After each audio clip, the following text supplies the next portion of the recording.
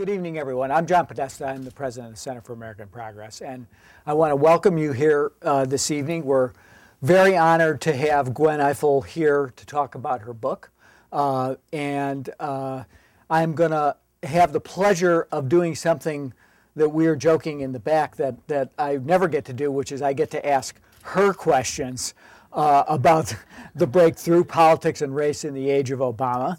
And I'm going to. I just want to say that having looked at this book, I think it really brings Gwen's talents to bear, because it really is. It's a book of reporting, and she's gone around and interviewed literally probably 100 people or more to try to understand not just the Obama phenomena, but the breakthrough of African American politicians, and we're going to talk about some of them as we go through the evening. I'm going to get to ask those questions. I'm going to have the chance to open things up to you to ask questions. At the end of this session, you're going to get to go buy Gwen's book, and that's the other part of my job, which is to pitch it, because it really is I learned a lot. It's an excellent read. I think it really has a lot of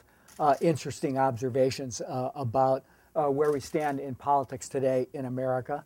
I think all of you know that Gwen is the host of Washington Week in Review and is a senior correspondent for the NewsHour with Jim Lehrer. She was born in New York City, and she first started working for the Boston Herald-American back in the 1970s, and then went to the Baltimore Evening Sun, the Washington Post, the New York Times, NBC, before she landed at PBS and found her niche in public journalism, where she's doing tremendous work there.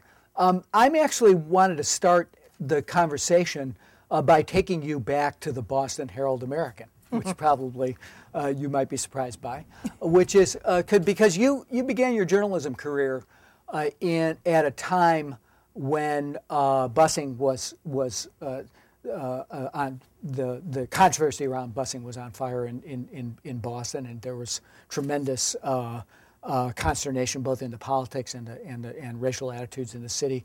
And I wonder if you could maybe just take us back to that time a little bit and talk about what politics felt like covering things then. I actually worked in a campaign in 1971, if my memory serves me, for a guy named Tom Atkins, who was the head of the NAACP, ran for mayor of Boston. So I experienced. How did that work out? I experienced Boston racial politics. You've gotten elected citywide, but tell us a little bit about that, because I think for the audience to remember how far we've come from 1971 till 2008. Well, thanks everybody for coming. I really have to say that. Oh no, you didn't have to do that again. That's okay. I'll let you know when. When I graduated from college, reporting is really just gathering string over time and getting little bits and pieces of information and knitting it together and telling a story. And I didn't realize at the time that my string gathering for this book started when I graduated from college in 1977. In Boston, as John was saying, there was a lot of trauma. And my actual first writing job at the Boston Herald-American was writing about food, because it was the only writing job that was open. So I learned how to cook, because I didn't know how. It was an interesting experiment. And I poisoned people somewhere along the way, but we don't know. We don't talk about that much. But what happened then was I got out and got the real writing job, was to be a reporter covering the school committee. And that was my first taste, unbeknownst to me, of politics. That's when I realized everything is politics, whether you go to school or not, whether your kids get an education, whether you get to keep your home or not, whether you get a home or not. Everything is politics. My first experience covering the Boston School Committee at a time when they were always debating something, something was always fraught. My first experience was the day they fired the superintendent, and I didn't even know. I was sitting right there, and they all rushed from the room, and I thought, And some reporter to whom I still owe my career for the Christian Science Monitor tapped me on the shoulder and let me know that maybe I had just missed the story, which turned out to be the lead story of the next day's newspaper. But what had happened when I wasn't listening was something very complicated and something very political. And that was a lot of verbiage was tossed around, and it was actually firing a guy who was effecting change. And that became the theme throughout my career. When I was paying attention, I always noticed that there was something shifting.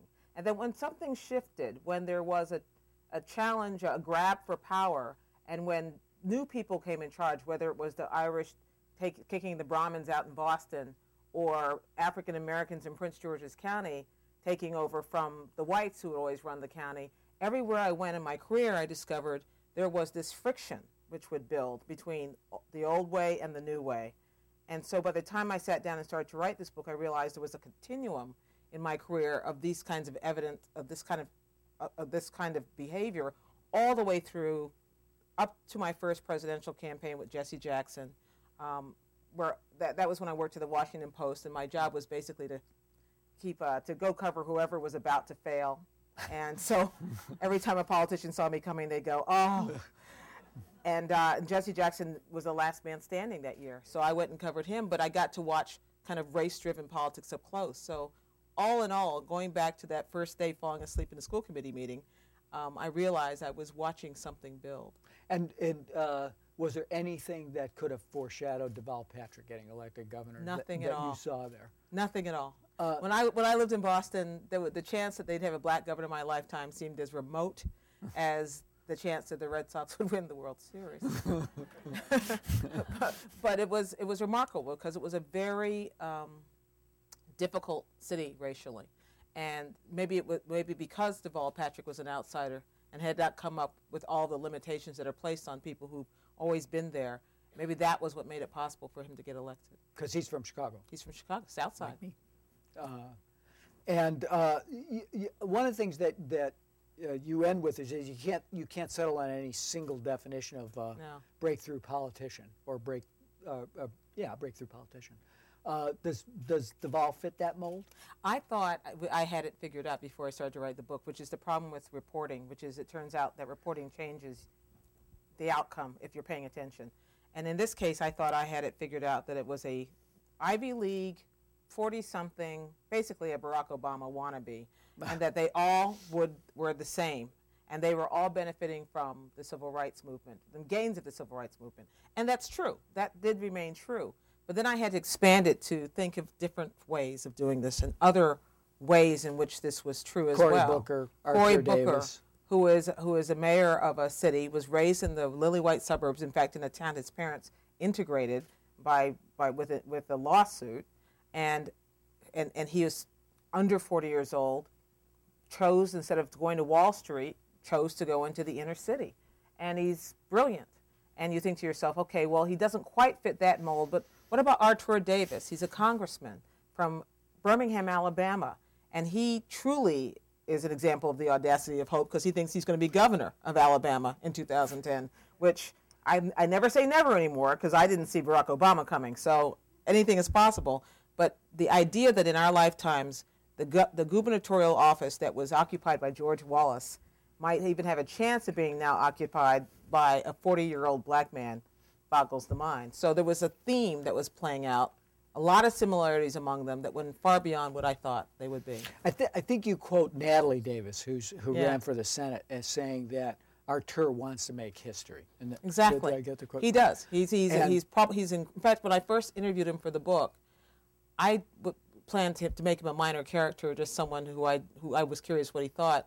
When I went back and read the first interview with him, maybe a couple months later, I realized he was just so much more interesting than I thought, and I wanted to know more. And is that a characteristic that runs through? Is there a powerful driver to make history amongst these candidates, or they just want to get elected like every other politician in America? It's something in between those two. They definitely want to get elected, but they also definitely are. One of the things they have in common is that people always tell them they can't do it, and that pisses them off. So they think, okay, I'm going to do it even more. And Deval Patrick's wife said that to me. Don't ever tell Deval that it's something he can't do, because that'll make him decide he's going to do it.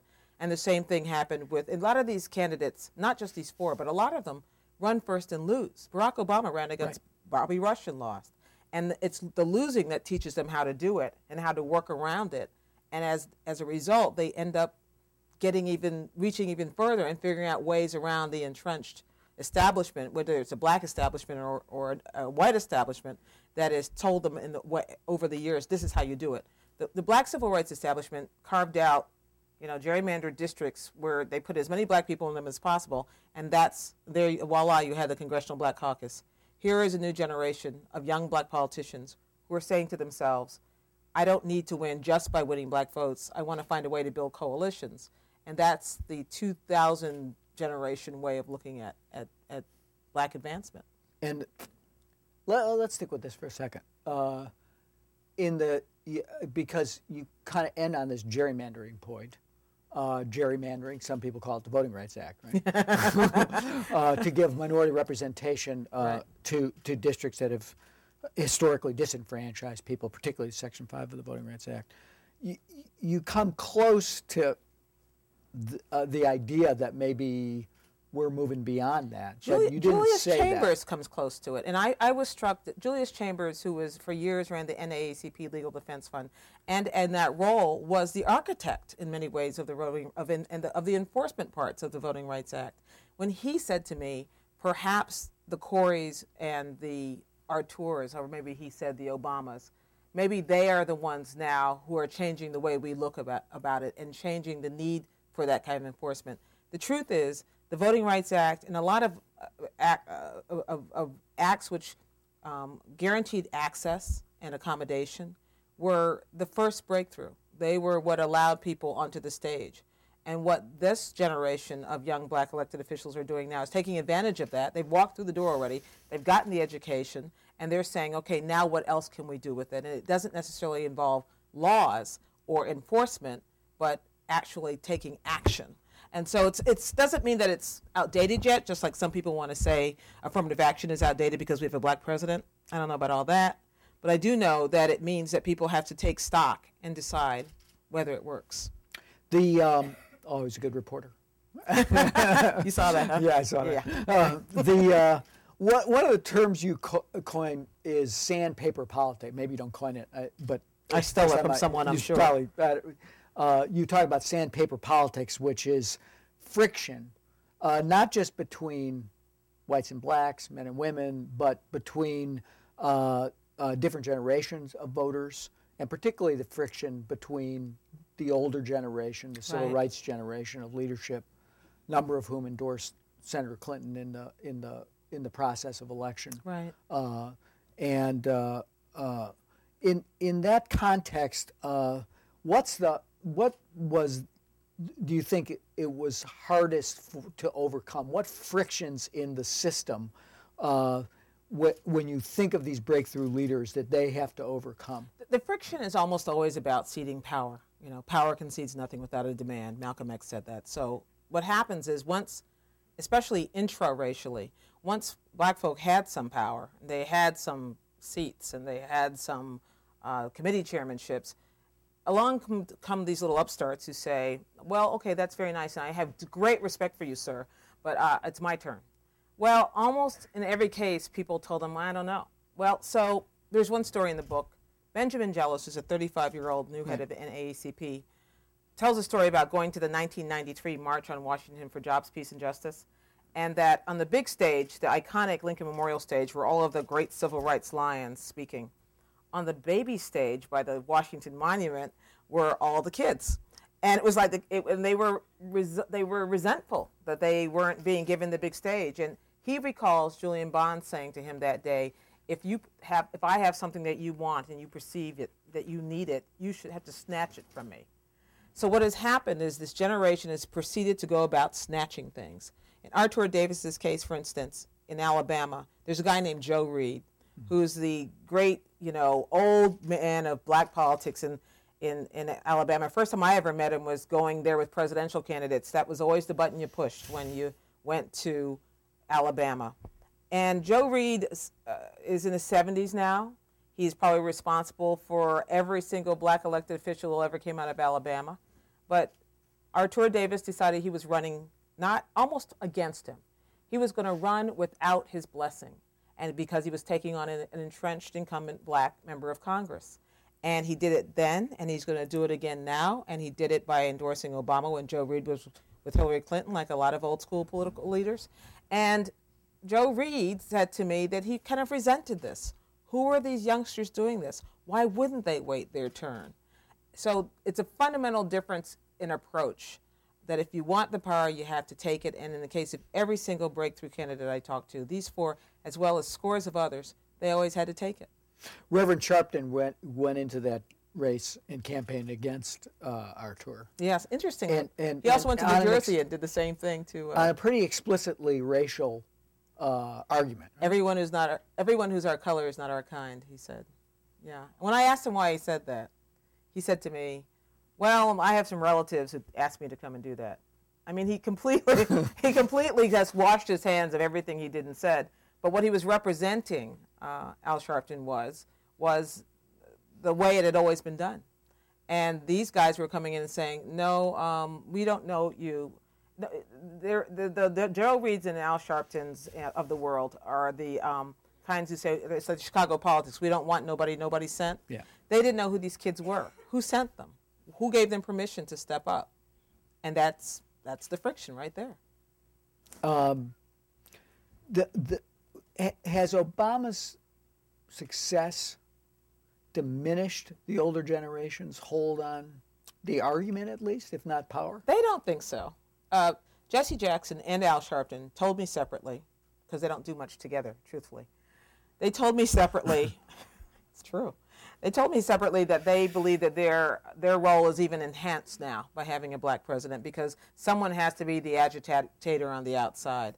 Now this is Jesse Jackson Sr., whose son Jesse Jackson Jr. basically said to me, volunteered to me, pointed out he wanted to be on the record saying to me that he believed his father's generation was unaccountable and that everything as a civil rights issue had to go away. So, okay. Fine, whatever. I asked Reverend Jackson, what do you think about his son's point of view? And he said, well, I encourage disagreement in our house. Wouldn't you like to be at that Thanksgiving dinner? But then he went on to say, he is the negotiator and I'm the agitator. And that's actually not a bad role for the older generation or for another group of outsiders to have. Someone is supposed to be holding the leader's feet to the fire, and that's what they see their role is.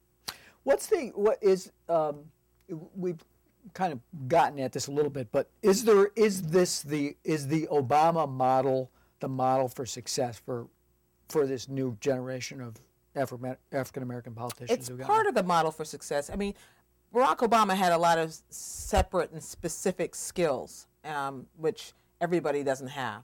But to the extent that the model is challenging the powers that be, not being told no, finding a way to build coalitions across racial lines.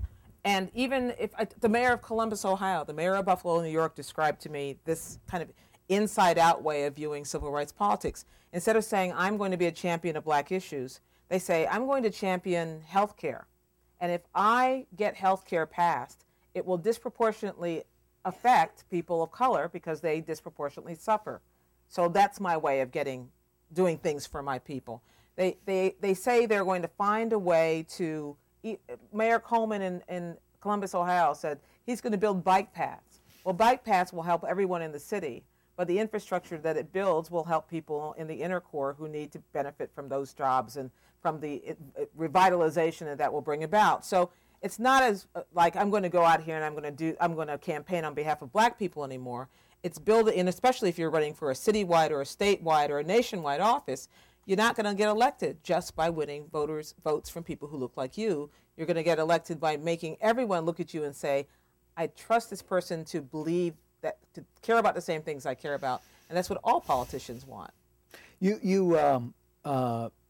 Axelrod is kind of quoted as saying they were trying to run a race-neutral campaign, but you note that it wasn't a colorblind campaign. No, not at all. We'll talk about that a little bit. Well, both Axelrod and David Plouffe are fairly honest about saying they would have been happy if no one ever mentioned Barack Obama was black. It would have thrilled them to death, because a couple of things. One of them made sense, which is it was fairly obvious. The other is that the more you emphasize his race to a majority audience, the more people thought, yeah, he's not like me.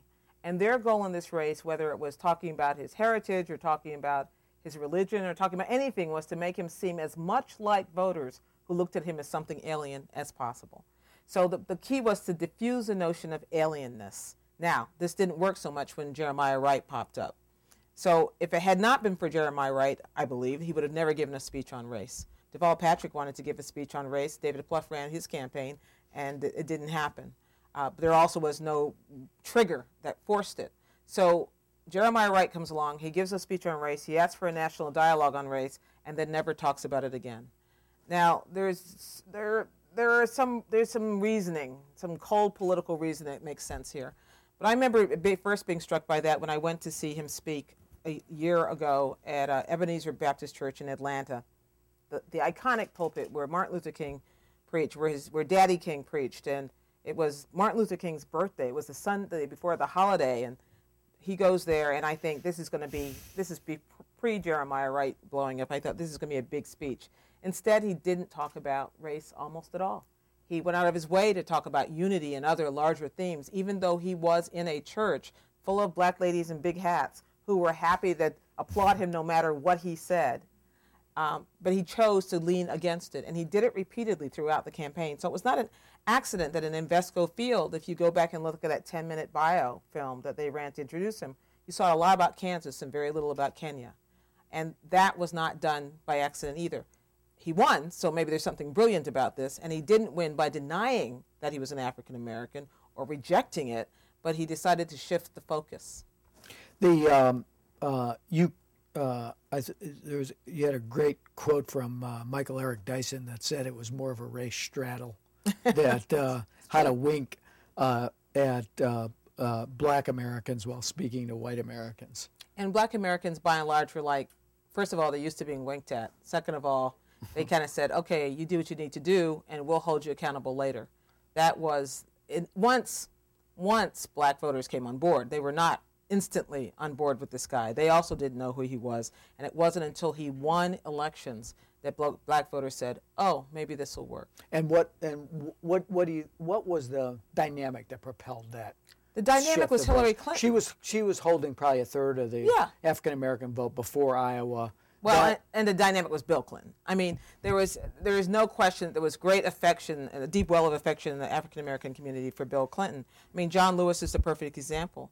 John Lewis was a staunch Clinton supporter for a big chunk of the primary season. He told me a story about how he was home shopping in Atlanta, pushing a shopping cart. The idea of John Lewis shopping for groceries, that's just wrong, but he's pushing his shopping cart down the aisle, and his mobile phone goes off, as he described it, and it's Bill Clinton on the other hand saying, John, I need you. I do a terrible Clinton. John, I need you here in South Carolina. At which point he went and got on a plane and flew to South Carolina to help him out. And you remember South Carolina was a very fraught campaign at that point. But a couple of months later, he began to think to himself he was going to be on the wrong side of history. And it bugged him. It bugged him so much that he switched and went the other way. He was kind of the perfect in one body example of that conflict that was building in the community, not only old versus young, but also John Lewis, who was 23 years old when he stood at the March in Washington at the Lincoln Monument. And he knew what it was like to be a young guy breaking through when people were telling you no. So he just wanted to be in the right place. In the end of the day, what do you think the effect of the Wright speech was? Did it just park it? The race issue? Yeah. Yeah. It just parked it. It had to be diffused because they really feared it was sinking, that Jeremiah Wright was sinking the campaign. And they were probably not far off. It was something that had to be spoken to. It was something that you sensed that the president had in his hip pocket and knew at some point maybe he'd have to talk about it in this kind of way. And so to the extent that Jeremiah Wright was eventually neutralized, that speech had a lot to do with it. But at that point it was been there, done that. Let's get back to the main highway. Right, exactly. Let's talk a little bit about the dynamic with you do a whole chapter on the question, the dynamic between sexism, racism in American politics, which played out in the context of the primary. And we had the incident with maybe a couple of incidents with, for example, the former vice presidential candidate Jerry Ferraro, who kind of lost it. What's the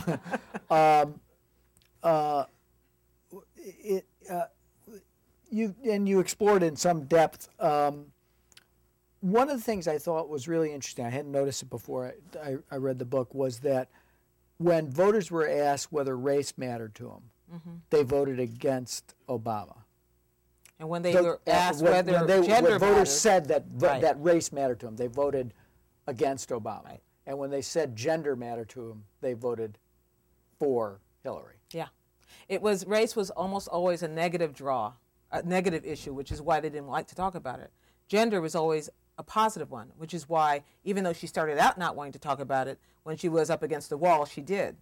Hillary Clinton was really interested in suddenly talking about her gender and the limitations of gender when she was having a hard time, because it always stirred up a positive.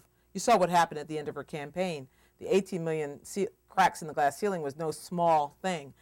I talked to an older woman activist who said she was just heartbroken, even though she liked Obama fine, but she thought she'd never be able to dance at the inauguration of a woman president. There was an incredible well of emotion, but this didn't just start with this campaign, this whole friction that Jerry Ferraro and Gloria Steinem kind of exacerbated. It went back to suffrage. It went back to the idea that black men got the right to vote before white women did. Now, it goes unremarked that the black men didn't get their rights enforced for some decades after that, but it remained a lingering piece of friction, which sprung to life with the slightest little blow. And a lot of women thought that Barack Obama was just another guy cutting in line. And so that exposed a whole different piece of friction, which I have to say, when I started out to write this chapter, I didn't see coming. I was going to write a chapter about where are the black women breakthroughs, and failing to find many, by the way, which we'll get to if you like. Yeah. But I ended up on this other gender path, which was at that moment in this campaign so far more compelling and told so many more stories, and there were so a lot. It went beyond just this campaign as well. Well, you do come back and talk about some promising younger black women who are in elective office and are seeking higher office, but you also note that it's been a tougher road for black women. What else is new? Yeah. You quote a study from one of our competitors, the Brookings Institution, arguing that there's an ambition gap amongst women for running for political office. Instinctively, I would resist that notion, except this. I did. I know. I can see it in your eyes. I looked really hard trying to find the equivalent black women breakthroughs, the women who are breaking through as mayors, governors, and broad leaders under the age of 50. And I realized that many of the African American women in Congress, for instance, were over the age of 50. Many women leaders in general in big jobs are over the.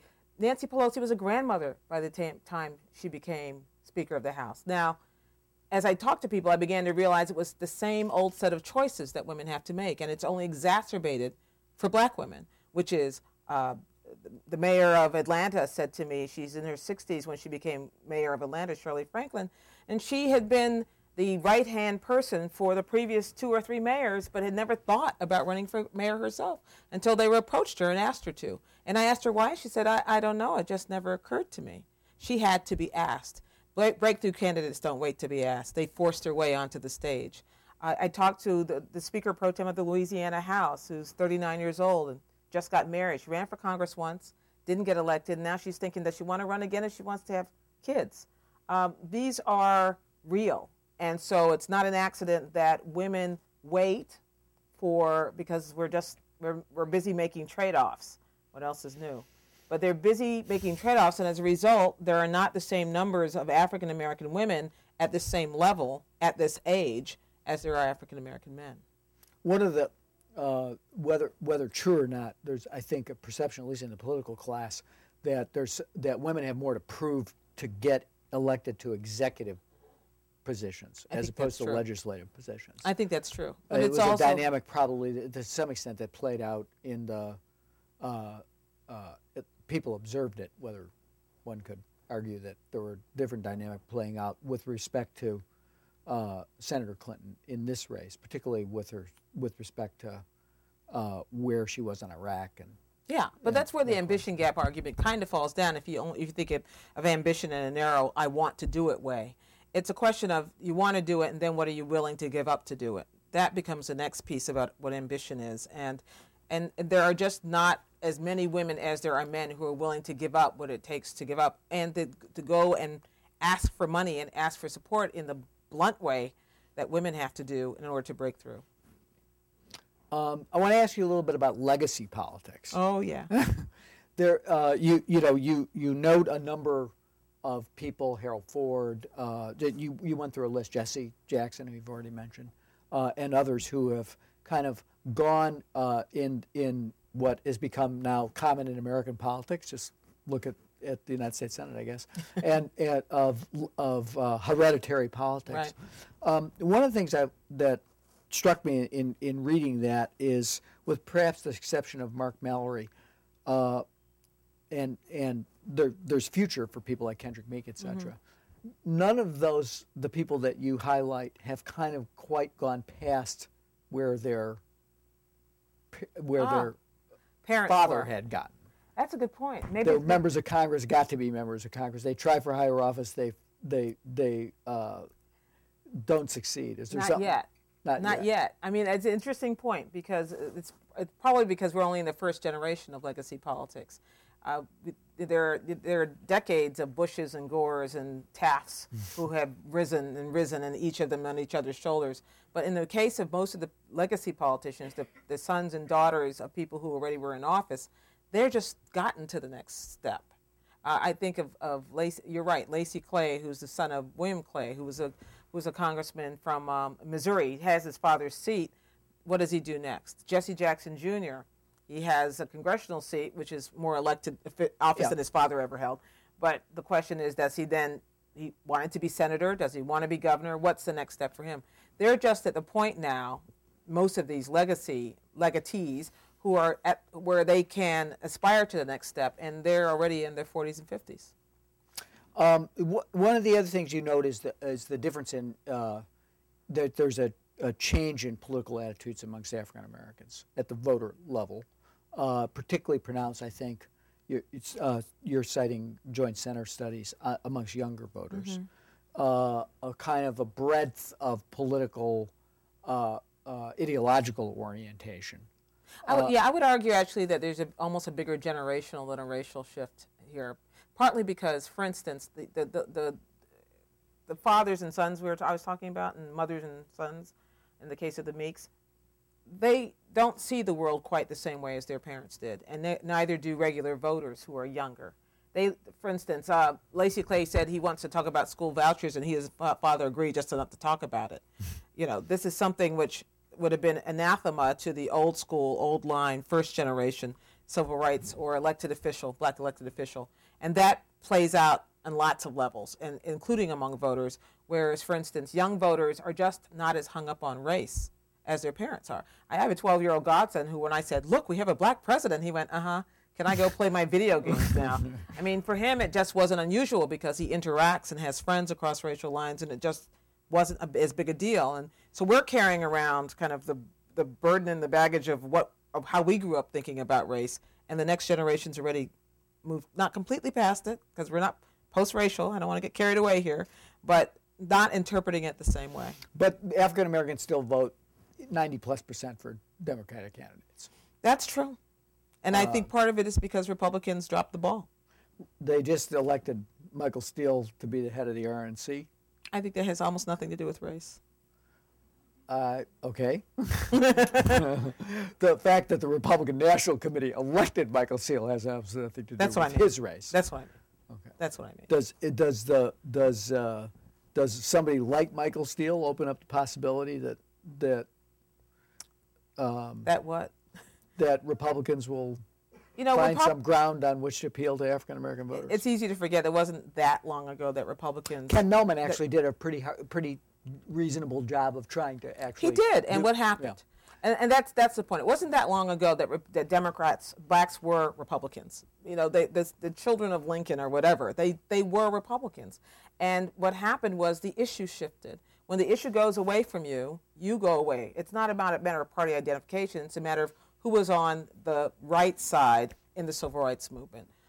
For a long time, it wasn't the Democrats. But when the Democrats shifted, then the black folks shifted with them. Same thing with Latinos. There was a big effort being made in the Republican Party to recruit Latinos and to broaden the tent until the immigration debate happened. The issue took them away, not just loyalty, blind race loyalty to a party. So to the extent that any party begins to speak to the issues that drive any minority group, I think they have a chance of getting the attention and the votes of those folks. That's a hopeful note. I try to be hopeful. I'm going to open this up to the audience here in a second, but you do a pretty good job of handicapping the people who we haven't heard as much about. People you interviewed one tonight on the NewsHour, the California Assembly Speaker. Give us handicap that generation may be the wrong expression because some are a little bit older, some a little bit younger. Karen Bass, who's a Speaker of the California Assembly, is 55 years old or something. Who should we be looking? Yeah, she's worth watching, even though she claims she's term limited and claims she's done. We'll see. A lot of them. Another person worth watching, who I think is interesting to watch, is Kamala Harris.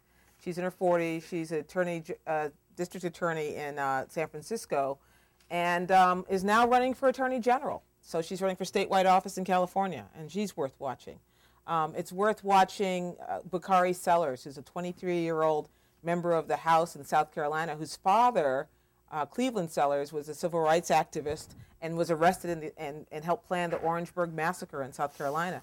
Yet a generation later, his 23-year-old son says he goes around South Carolina and he doesn't see black houses and white houses, he sees poor houses. And he speaks the language of the breakthrough candidate as well, and makes coy comments about the governor's office. So they all see this possibility, and they're all worth watching. They won't all succeed, and some of them will have to fail before they succeed.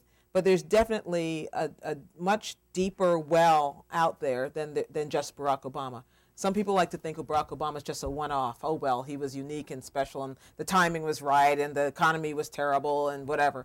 But if it were just him, in fact, a lot of these people were breaking through before we'd ever heard of Barack Obama. So something fundamental is shifting, and it's worth watching on all kinds of different levels. I find the mayors to be fascinating. The mayor of Buffalo, New York, who knew there was a black mayor in Iowa City, in Cincinnati and Columbus, and it was the fact that all this has been happening without anything being remarked upon tells you something is going on that's worth documenting. Just since the book was published, I feel I have about 20 pages of updates now. Kendrick Meeka's running for Senate. I mean, all these things have changed just in that time.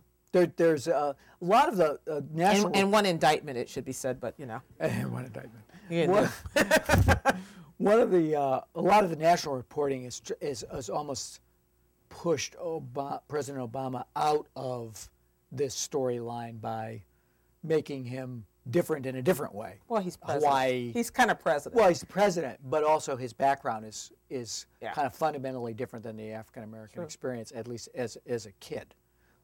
Indonesia, Hawaii, etc. Right.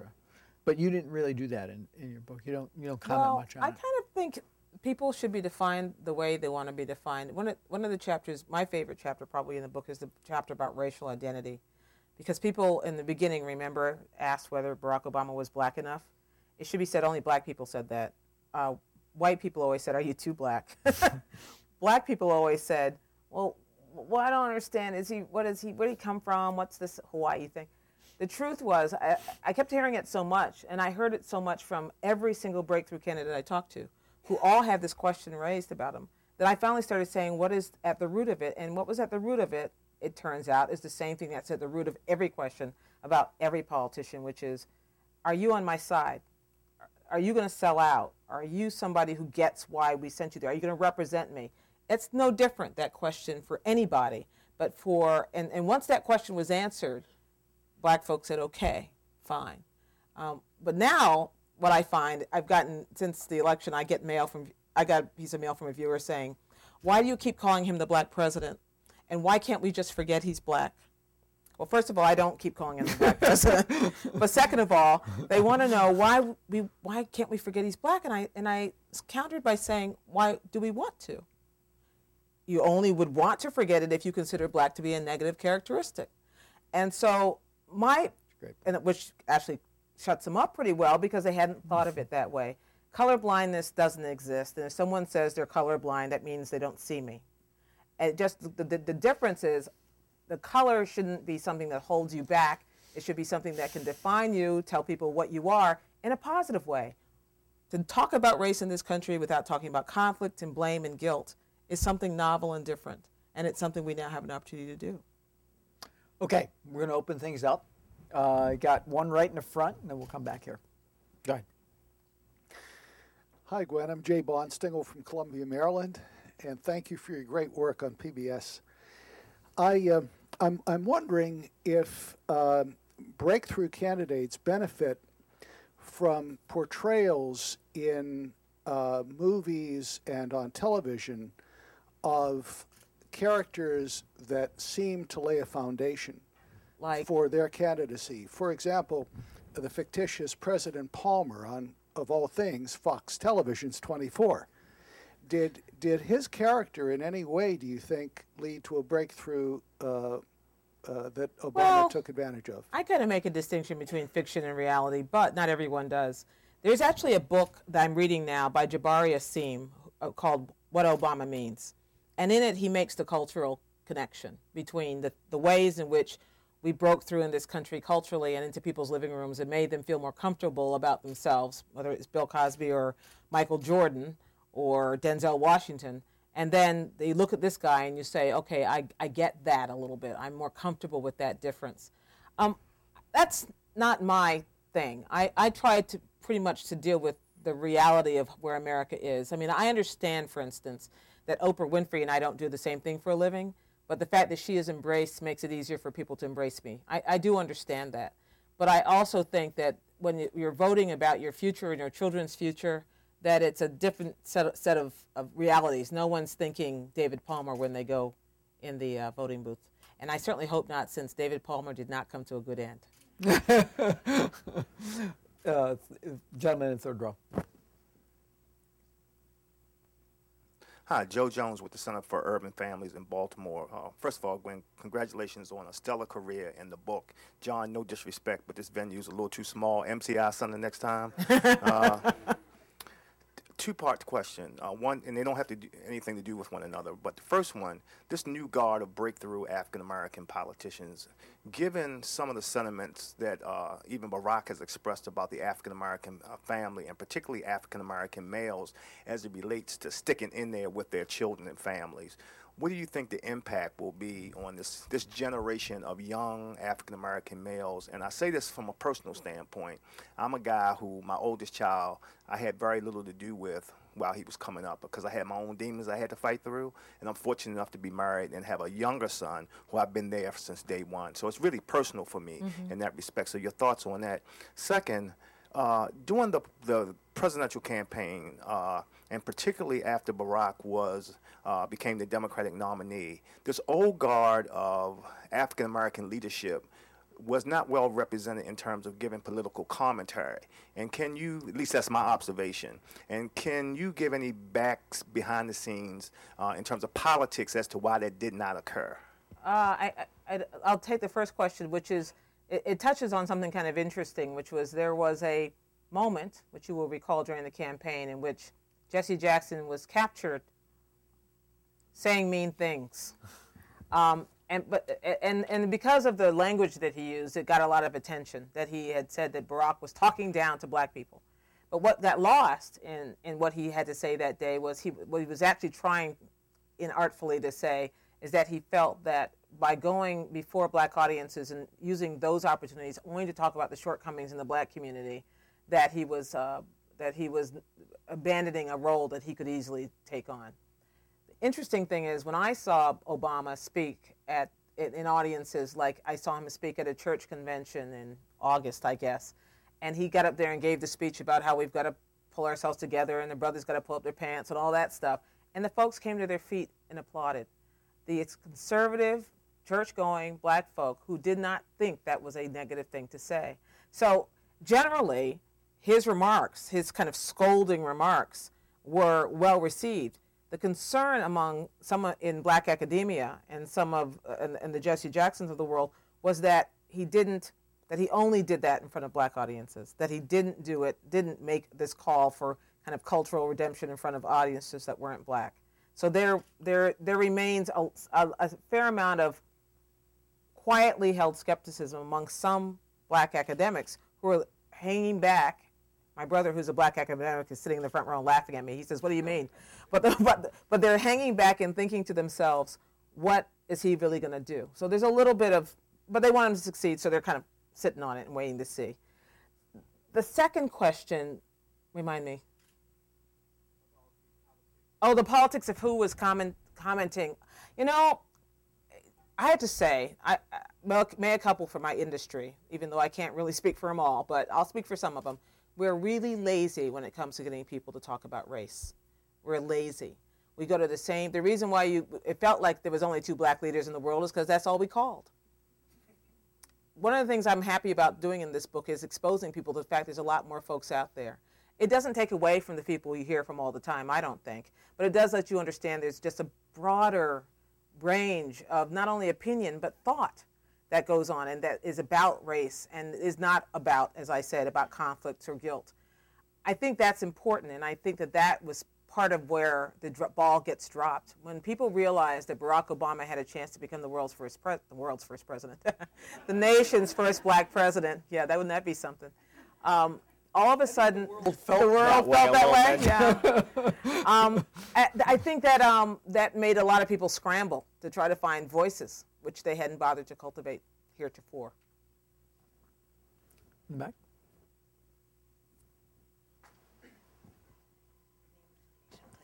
Hi, my name is Janae Robertson. I'm with Common Cause. I'm actually from UCLA. At the end of the campaign, Ralph Nader made this comment about how Barack Obama doesn't represent black people. And I'm going to air out dirty laundry about UCLA campus, but there's a bite of you're not black enough if you come from the whiter areas and you don't associate with the ghetto and you don't have the stereotypical black identity. Yes. And I'm wondering with the breakthrough candidates, is there that distance of I can define what is black and it doesn't have to be what society says is black and what is acceptable to be black? Yeah, there is, and it's kind of heartbreaking but funny at the same time that every single one of them told the same story. Michael Nutter, the mayor of Philadelphia, said, "What do they mean by that? Am I supposed to wear my hat backwards and my pants down? What do they mean?" But the person who really caught me was Lisa Borders, who's the city council president in Atlanta, who said, "You know what? I did everything they told me to do.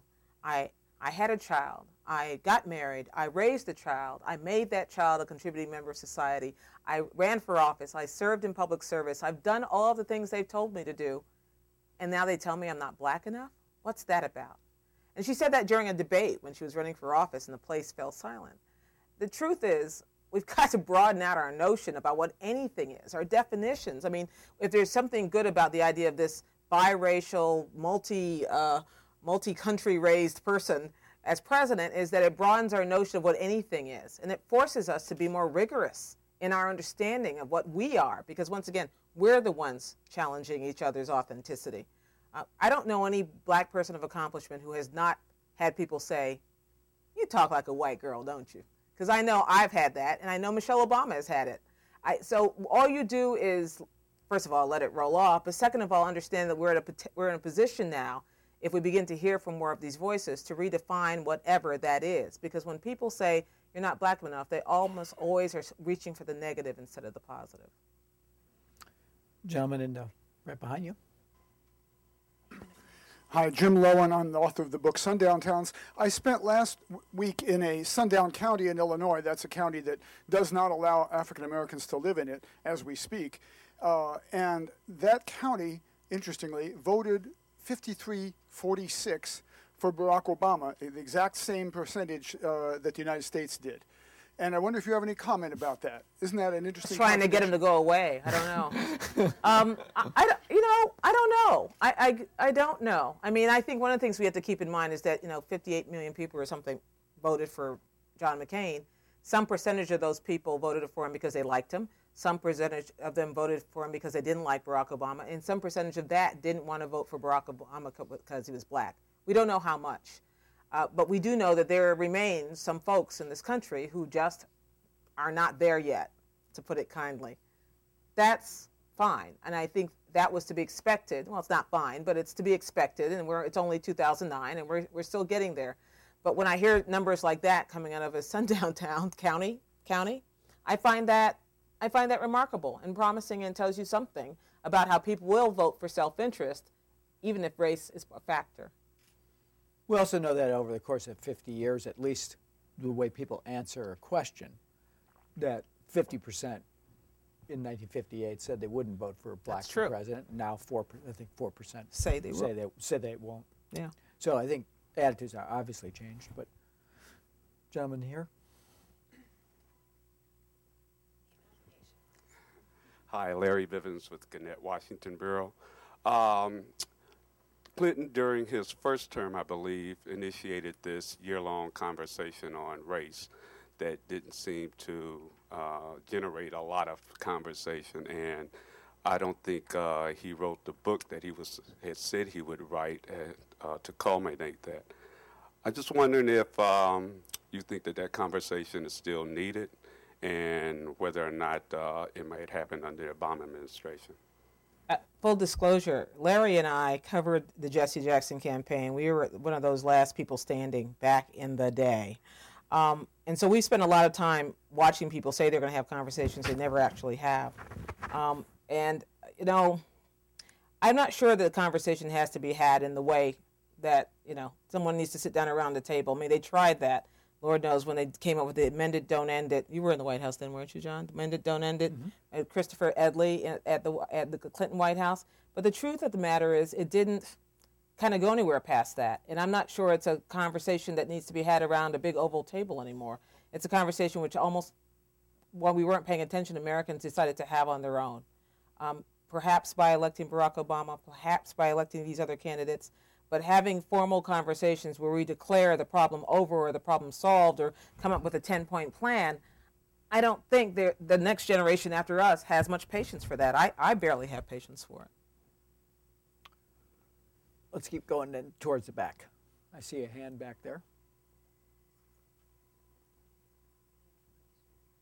My name is Samuel Spires for the Dalton Daily Institute.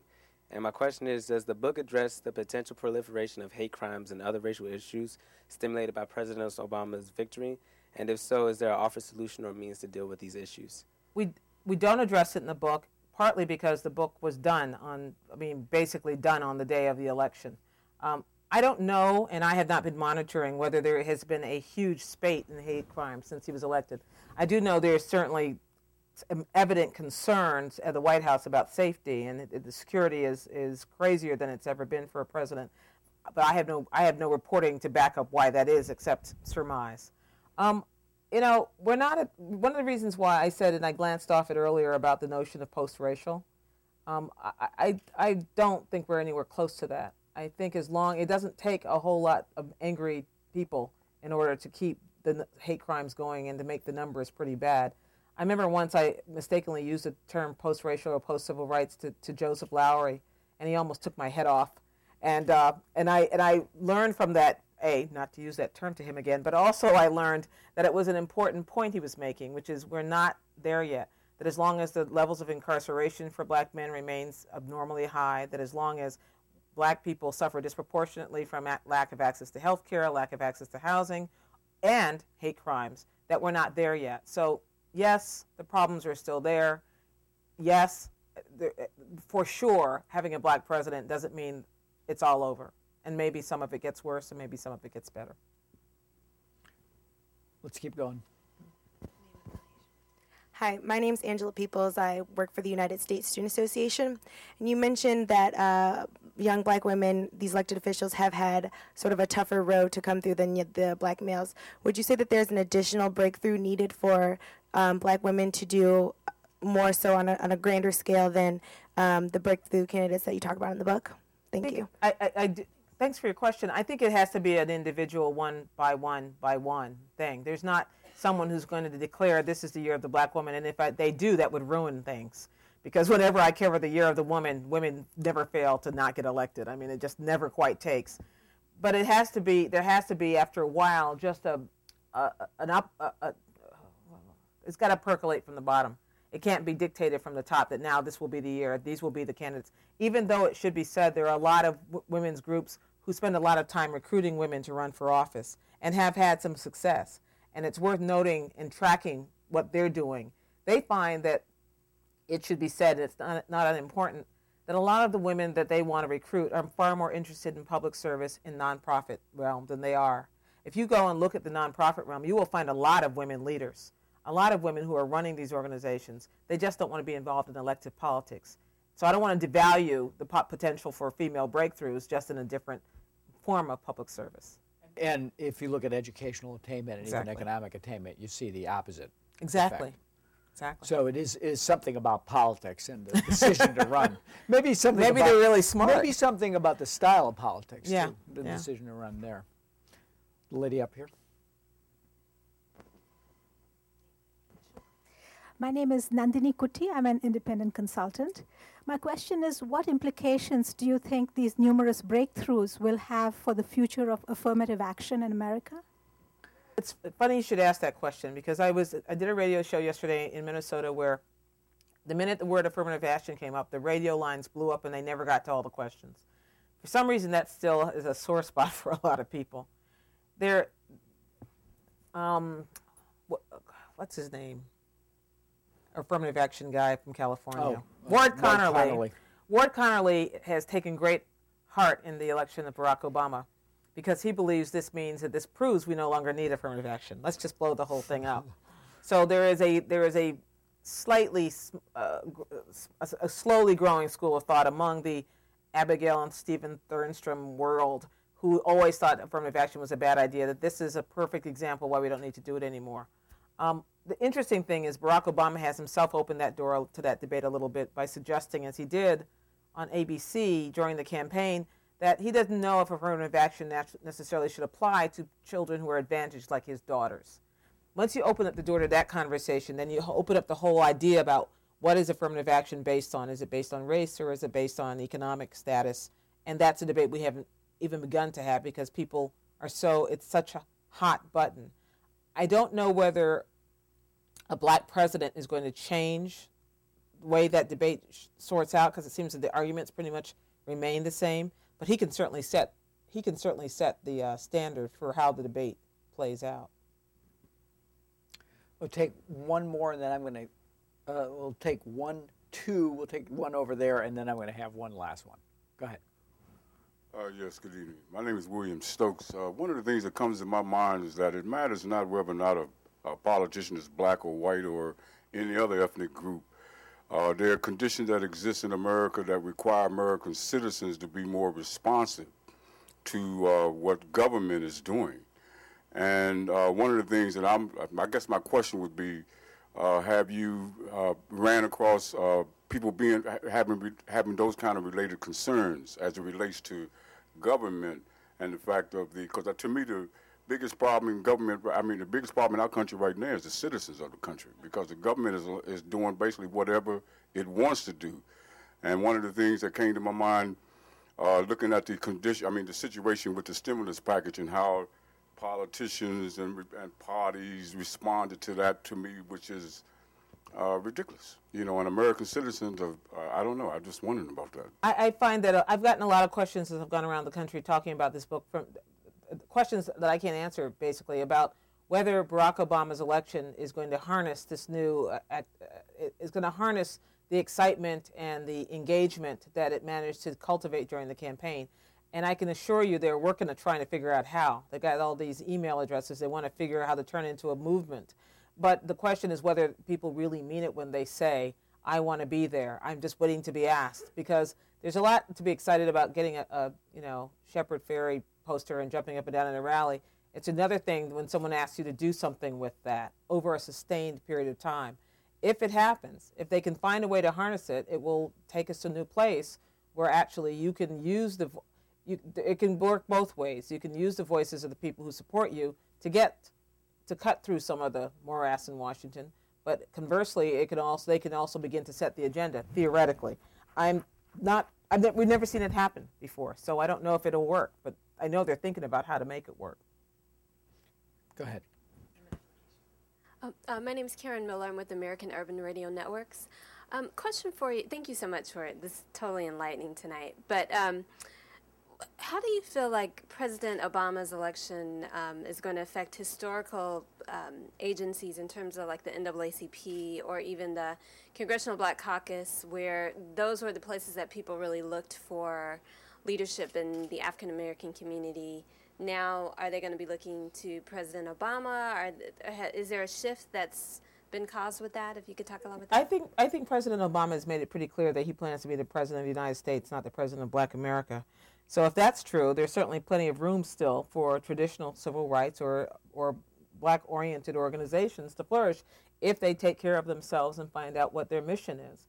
Just as American politics has been struggling to redefine itself, depending on who is now in charge, who's actually casting votes, whether young people, whether they're twittering, whether it's a technology-driven revolution or not, just as that has changed the way we define politics, so do a lot of organizations, and not just civil rights organizations, have to define how they're serving the people they speak for, they say they speak for. So I don't think that actually has a lot to do with Barack Obama's ascension. I don't think that his having a black president will either make the need for the NAACP, for instance, make it more relevant or make it less relevant. That's for them to try to figure out, and it's something, as you know, they've been struggling with for some years. So I want to conclude by reading a quote from Cory Booker, who found that it was probably harder to actually govern than even to run to be mayor of Newark. And you quote him saying, "I've realized that the biggest, most important challenge is not to change myself, but to be myself, to have the courage to live my truth. This is integrity. This is the challenge of every single day, and living in accordance to your highest values, to your highest ideals, no matter how insane that might seem or where that might take you." Now, Newark's a pretty insane place, but America's a pretty insane place right now. So you want to give us a scorecard on how Barack Obama's doing after 4 weeks? 4 whole weeks. I keep reminding people, it's been 4 weeks, people. Give him a minute to find his way around. Well, is it a good admonition? It's a lovely thing, this idea of living your truth. It doesn't usually coincide well with politics. Hard-nosed, how do you get elected and stay elected politics. One of the things I love the most about Cory Booker is he could go on these flights of rhetorical excellence, but then he would come back and some guy would be sitting from the North Ward of Newark saying, "You got to deal with me." And that's what they all have to figure out. And it's what Barack Obama figured out, by the way, when he went up to the Hill, met with the House Republicans. They all asked for his autograph, and then they voted against him to a woman and man. They were saying, yeah, now you got to deal with me. So, change is lovely, hope is wonderful, but in the end, you still got to deal with the situation as it is. Something he is figuring out, which is why I think today he's in Denver, and tomorrow he's in everywhere but Washington, because he's figured out campaigning sometimes works a little bit better than trying to change things right away here in Washington. So it's going to be, I'm putting on my seatbelt. It's going to be fun to watch. Well, this is a great book. I want you to buy it. Gwen's going to sign it if you have copies of the book. And I want to thank you for just a wonderful conversation. Thank you, John. And really for adding so much to our understanding of this. Thank you, Gwen.